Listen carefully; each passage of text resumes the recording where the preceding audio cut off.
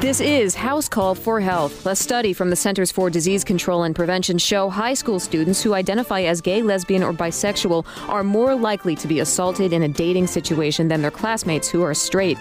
The CDC interviewed more than 15,000 students of all orientations anonymously last year. Nearly 1 in 5 gay, lesbian, and bisexual students said they were raped at one point in their lives, compared with 1 in 20 heterosexual students.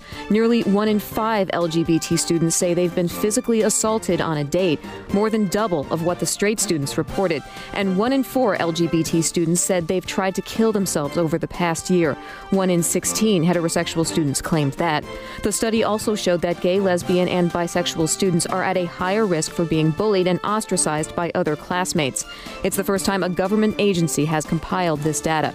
For more on the story, check out foxnewshealth.com. House Call for Health, I'm Joy Piazza, Fox News.